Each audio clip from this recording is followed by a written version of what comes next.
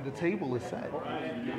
Good morning. Welcome to Christ Church. Good to have you here in the East Auditorium. Good morning. Thanks for being here and joining us.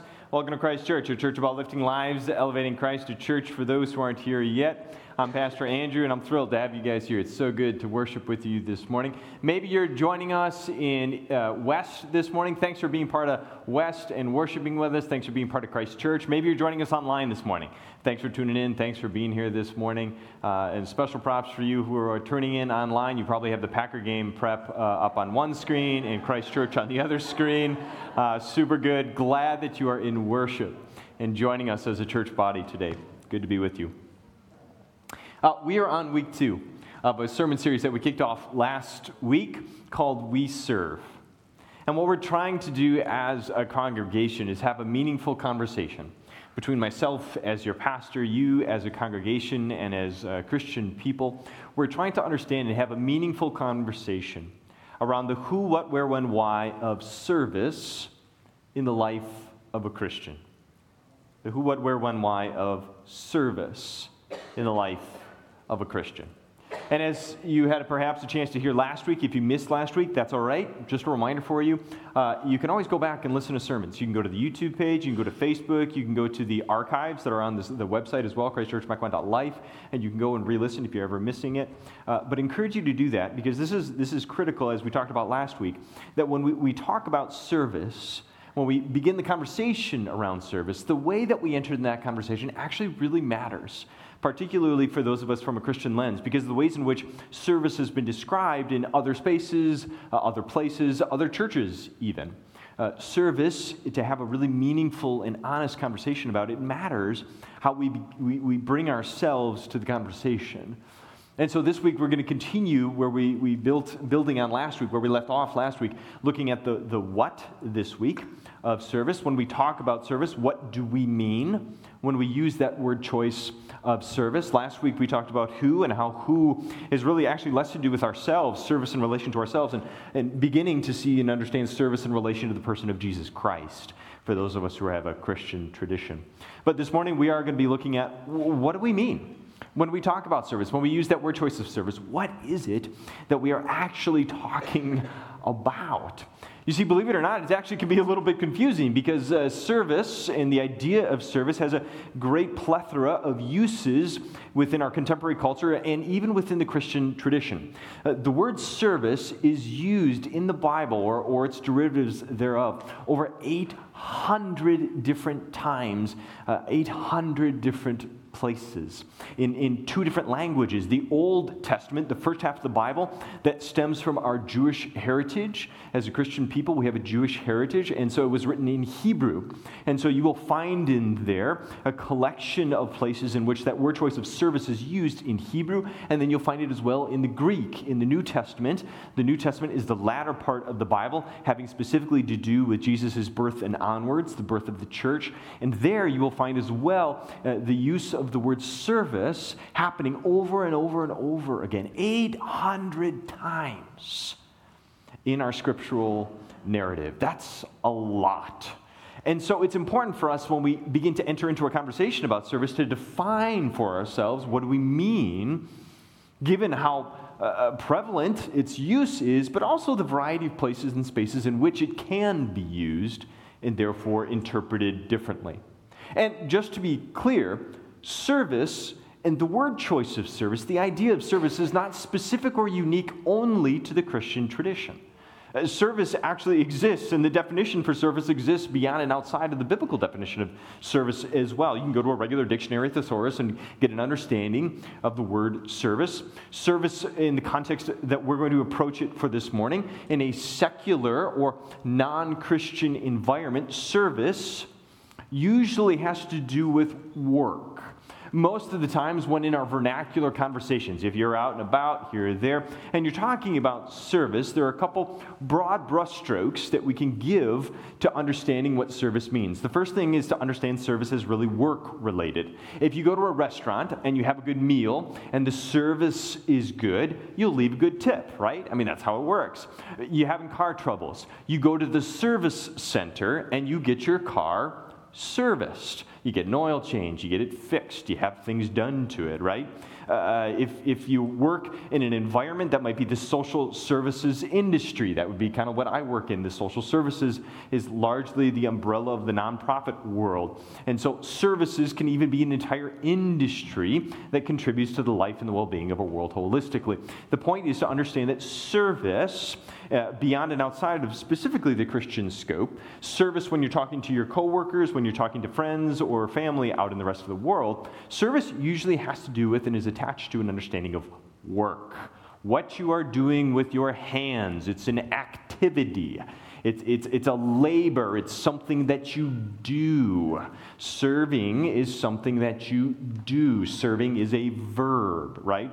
And this is supported not only in your regular everyday life and the context that you find yourself in, but this definition is actually underscored and supported within the biblical narrative as well. If you go into the Bible, you will find the Bible using it at certain points in times, the idea of service as connected to labor, work.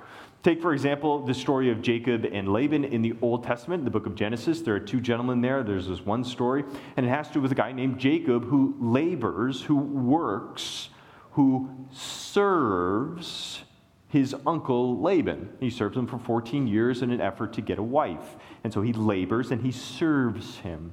Or take, for example, you can go to 1 Chronicles and you'll see how the Bible describes farm work. They were an agrarian culture, an agrarian society, and so they depended upon a farm as the primary means of understanding the economics of the day. And so if you were a farmer, you would work the fields, you would serve as a farmer and serve in so much as generating income. You would work.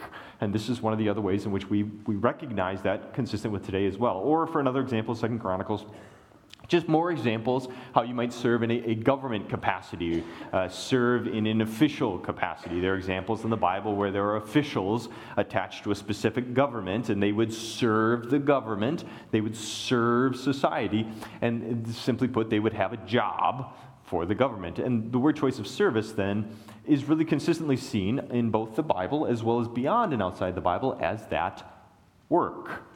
Succinctly put, you can go to Psalm 104. Here's a simple example. The people would go off to their work where they would labor until evening. What's fascinating is that Hebrew word of labor has the same root source and can often be translated as serve. In Hebrew, it's the same word as serve, that they would go off and they would serve, that they would live a life of service. Generally speaking, another broad brushstroke that we can say in relation to serving and understanding service, beyond and outside of just the Christian scope, would be that service is largely regarded as positive. If you are out here's an example for you. Last week I was watching one of the games. I was watching a football game, Sunday night. I was watching the football game, and one of the football guys came on there, and he talked about the importance of serving his community. Got to get back to the community. Got to serve the community. You guys ever heard that before? But service, generally speaking, broad brushstroke, there are exceptions, but generally speaking, when you use in your vernacular every day, service is generally positive. It's looked upon as like a good thing. If you talk about serving a friend, serving a parent, serving a child, serving or volunteering in a capacity in some way, serving as a coach, serving in the PTO, serving on the police force, serving in, you name it, right? Serving is generally speaking seen and understood as having a positive connotation to it. Largely, service, because it is positive, often is perceived as positive because there are two parties involved. Serving is usually done to or for someone. And when you do something to or for someone, when you work for someone, it is largely regarded as being for their benefit, and therefore service is positive. Service is just kind of like a good thing in our culture at large. There are a few cases where it is, in fact, perceived as being negative, but usually the cases where you see service as being negative is when people describe someone as being self-serving. You ever heard that before? Oh, that person is self-serving. Well, that's like a classy way of saying selfish, right? Like that's what you're saying there. When you describe someone as being self-serving, that is to say, serving should be intrinsically in our definition and use Service should be for another person, another entity. It is bilateral, two-party. It is intended to be starting and originating in yourself and moving outward. Self-serving is when the work that you do isn't for others, but in fact curves back in for your own benefit and for your own self.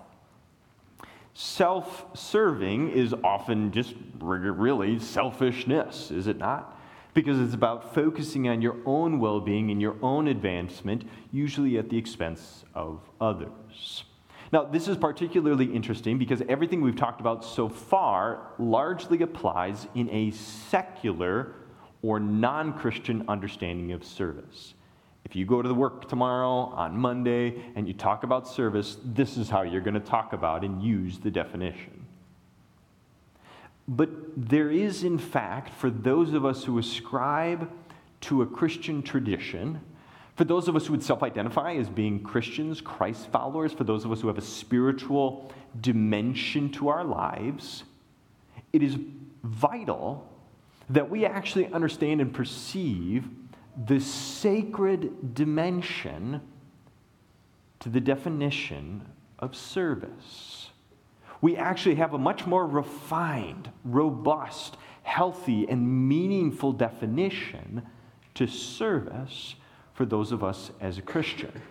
And we actually begin to tease it out when we see, for example, here the negative or the inverse reality of service. We would say that self-serving people, selfish people, Christians would perceive that as being contrary to what God would want and hope for people. Contrary to his will, his purposes, his designs. And therefore, we would classify it as being part of this brokenness of the world, or the little word is sin. That self-serving and selfish behaviors, Christians would say, that is not what God would hope for. Service is actually so much more. Life is so much more than just serving one's own self. And so it allows us to begin to see that, yes, the definition for service in the life of a Christian is not merely or simply working with your hands to do nice things for people. It's actually far, far more. Service in its Christian paradigm or in its more sacred form has to do with and is actually defined or synonymous with worship. Worship. If you go to the Bible and we begin to see how the Bible extrapolates and uses the word of service, when you see how service is used in the Scriptures, you will find that the word service, more often than not, by far away, hands down, unequivocally, there is no question as to where the bulk use of this word is used. It is used in connection with and as a synonym for worship. If you go to the Old Testament as an example, there are a set of priests, people who would lead worship. And these priests that God ordains, God says, I want these people to do this. I want them to have this priestly function. And I want them to do. I want them to work. I want them to actively, with their hands, perform certain rituals, certain practices, certain liturgical elements. And through that instruction, the Jewish people developed an entire system of ritual sacrifice. They would take and they would have this offerings that they would bring to God in the temple, and they would, with their hands, quite literally with work, they would serve God by offering God these sheep and these cattle and these doves, and there was this whole process by which they would serve God with these acts of worship. And so worship became synonymous with these actions, these services. The services of God's house. In fact, we continue to use this to this very day. This hasn't really drifted away much. If you hopefully invite a friend to church, you probably don't say, hey, come to my church ritual with me. Did like weird people out, wouldn't it? They'd be like, what kind of place do you go to, right? Yet we do have, in fact, church rituals here that are incredibly important and incredibly meaningful. We actually do things. When we gather together, we sing. We take communion. We have a baptism later today. These are vital actions and activities that serve God, worship God, and put us in a right place and relationship to God. They are the activities of church. I would encourage you, instead of saying, come to my church ritual today, you would say something like, hey, do you want to come to one of my church's services? Isn't that what you say? Come to church service. When do you have services? 8 o'clock, 9 o'clock, 10:30, come hang out. We use this in our vernacular because what we're trying to say is come and experience worship and the significant role that worship has in the life of a Christian. Come and participate in worship, in a worship service. This is perfectly consistent through the biblical narrative. If you go into the Bible and you look for various places in which the word service is used and in deep connection to worship, you'll find it all over the place. Here's one such example for you, having to do with the priests, and it comes from the Old Testament, the Jewish heritage that we all share. It's talking about the vestments, is the fancy term. Vestments have to do with the various clothing that priests back in the day would wear. And in fact, this morning, just as a symbol for you on this continues to be part of our heritage, Pastor Bob and I are actually wearing what we refer to as our clerical collars. This is my traditional collar. I wear this every Sunday morning at our traditions service. It is a clerical Roman collar that I wear. It is the sign of my office as a pastor. It has significance in our tradition, and it is birthed out of an understanding of that it is connected to my acts and calling to serve you. To serve you. This is how part of the way in which I am called to serve is by living into the fullness of the office of the pastor. And I serve you by leading you in worship. Bringing you into a space in which you can understand and hear the power and the presence of the living God and what He's done for you in your life.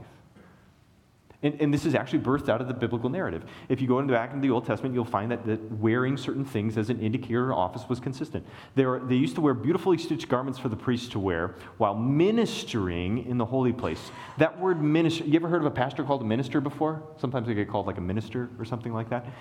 The word choice there, the translation there, it's actually serve. It's the Hebrew word for serve. To minister is to serve.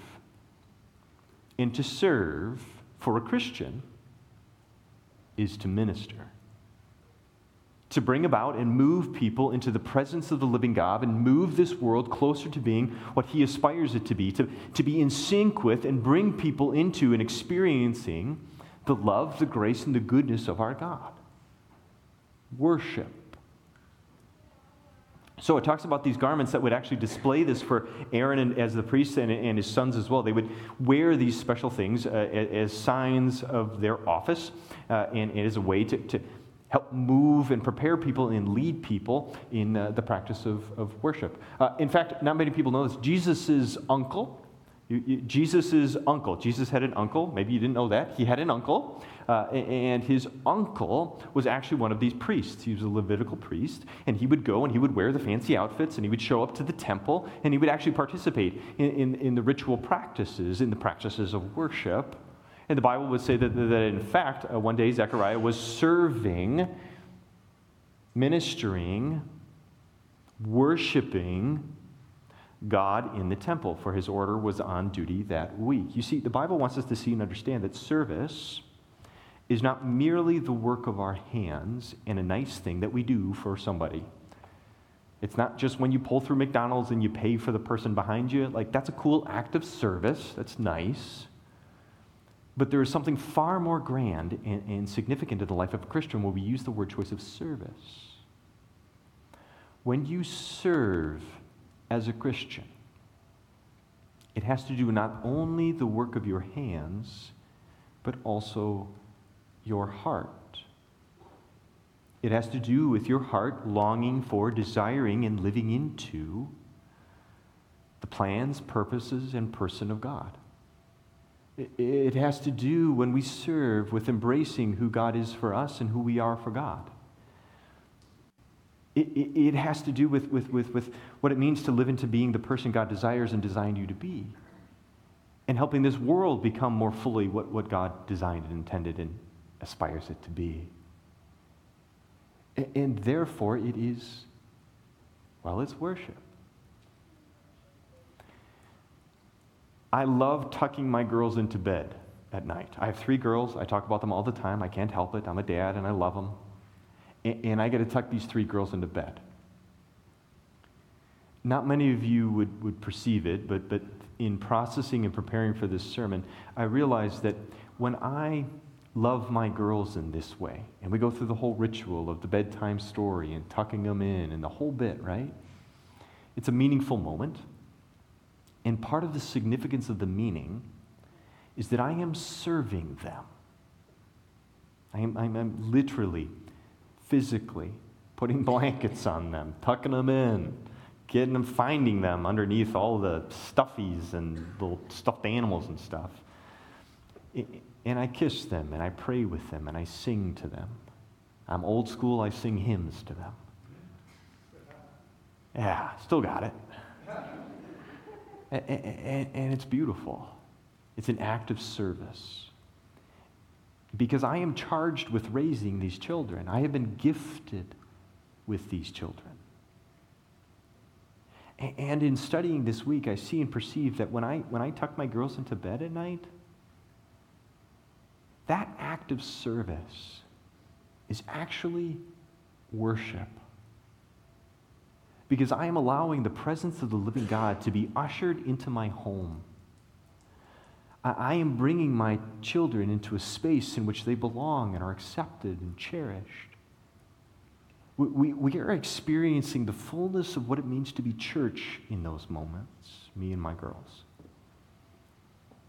As we worship God by serving one another, both in how I tuck them in and how they reach up and pat my little head and say, "Good night, Dad." It is an act and a process by which we mutually serve, love, and cherish one another, and therefore bring about the worship and the glory and the joy of our God.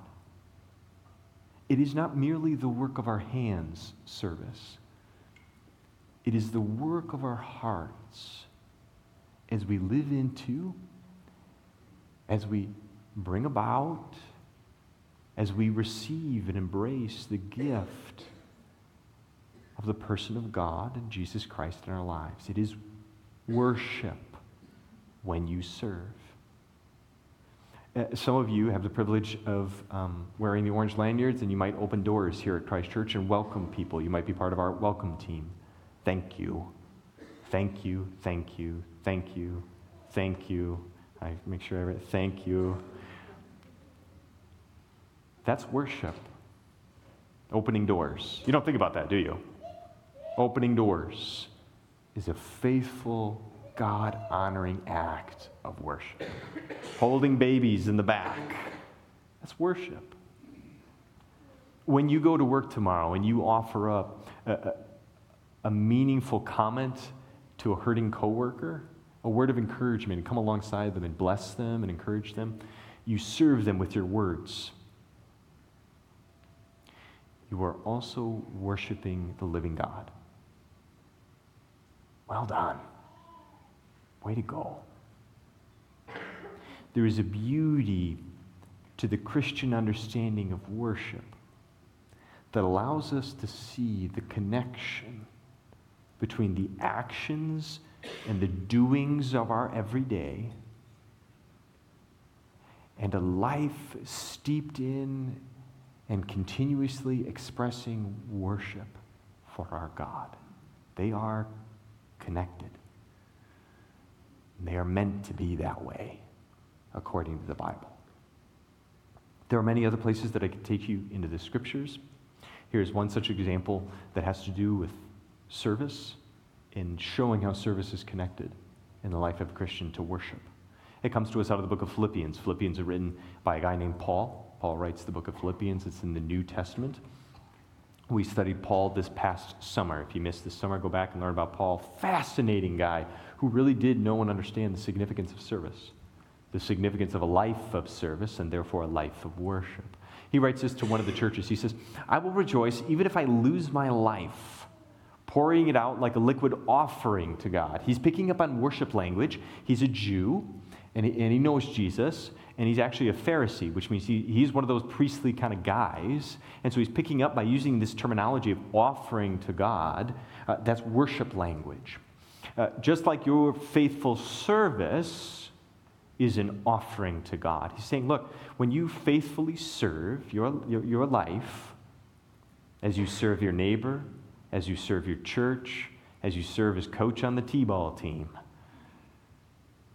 you are engaged in making an offering of your life, a worshipful act to God. You aren't just serving the t-ball team for the sake of the t-ball team. You are serving and loving those kids and bringing the opportunity for God to speak through you in a way of mentoring and cultivating future generations. And therefore, even being a t-ball coach is an act of worship. This is perfectly consistent. Notice also, this is consistent with our Christian faith. Notice also here that Paul did something very clever with his word choice. He talks about losing his life. He says, if I pour my life out, if I lose my life, if I sacrifice my life, picking up on that language of worship. Is there anybody else in the Christian tradition who understood what it meant to give one's life in service? Sacrificing his life for the well-being of others?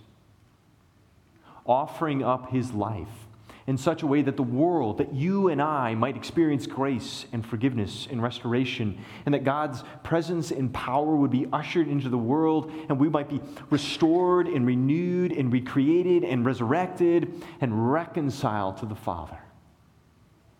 Does this ring any bells? You see, Christ himself, Jesus, that upon which our faith and our tradition rests, Jesus Christ. We saw this last week. Jesus in his person is a person of service. And through his own life, death, and resurrection, he worshiped the Father. He worshiped God the Father in his service to you and me. This is in no small way why we cannot, must not, as Christians, reduce or cheapen the significance of service in our lives, in your life. Because God served you. Jesus served you out of love for you. And Jesus' sacrificial act, his service, his act of worship where he was raised upon a cross, brings about the kingdom of God in our lives, in our church, in our communities, in you. I didn't get through half the slides I hoped to this morning, but we do need to be done. And the conversation must continue. But at least this morning as Christian people, we have a better understanding of what it is we mean when we talk about service. When you serve, when we serve, we are engaged in the worship of our Lord and God And that is a beautiful, wonderful thing. Allow me to pray for you and pray over you. Please pray with me. Gracious God, we worship you and thank you for who you are, what you have done, what you continue to do in the lives of your people. We thank you that this morning we can gather for the services of your house. We can worship you. We can serve you. We can worship and serve you and know you. We can bring before you, and with our bodies, we can sing songs, and we can make hugs and high fives, and we can care for one another, and we can open doors, and we can hold babies, and we can genuinely this morning embody and in flesh and work with our hands to bring about your kingdom. And we ask, Lord, that as we do so, we would do so with the right heart, a heart that receives you, a heart that knows you, adores you, loves you, appreciates you, a heart that recognizes what you have done for us, a heart that knows your grace, that knows your forgiveness. Thank you, gracious God, thank you that you would forgive and renew and restore us this morning. And through the gift of your Son, Jesus Christ, you would teach us more fully the significance of service, the significance of worship in our lives as your people. We pray this, Jesus, in your name. Amen.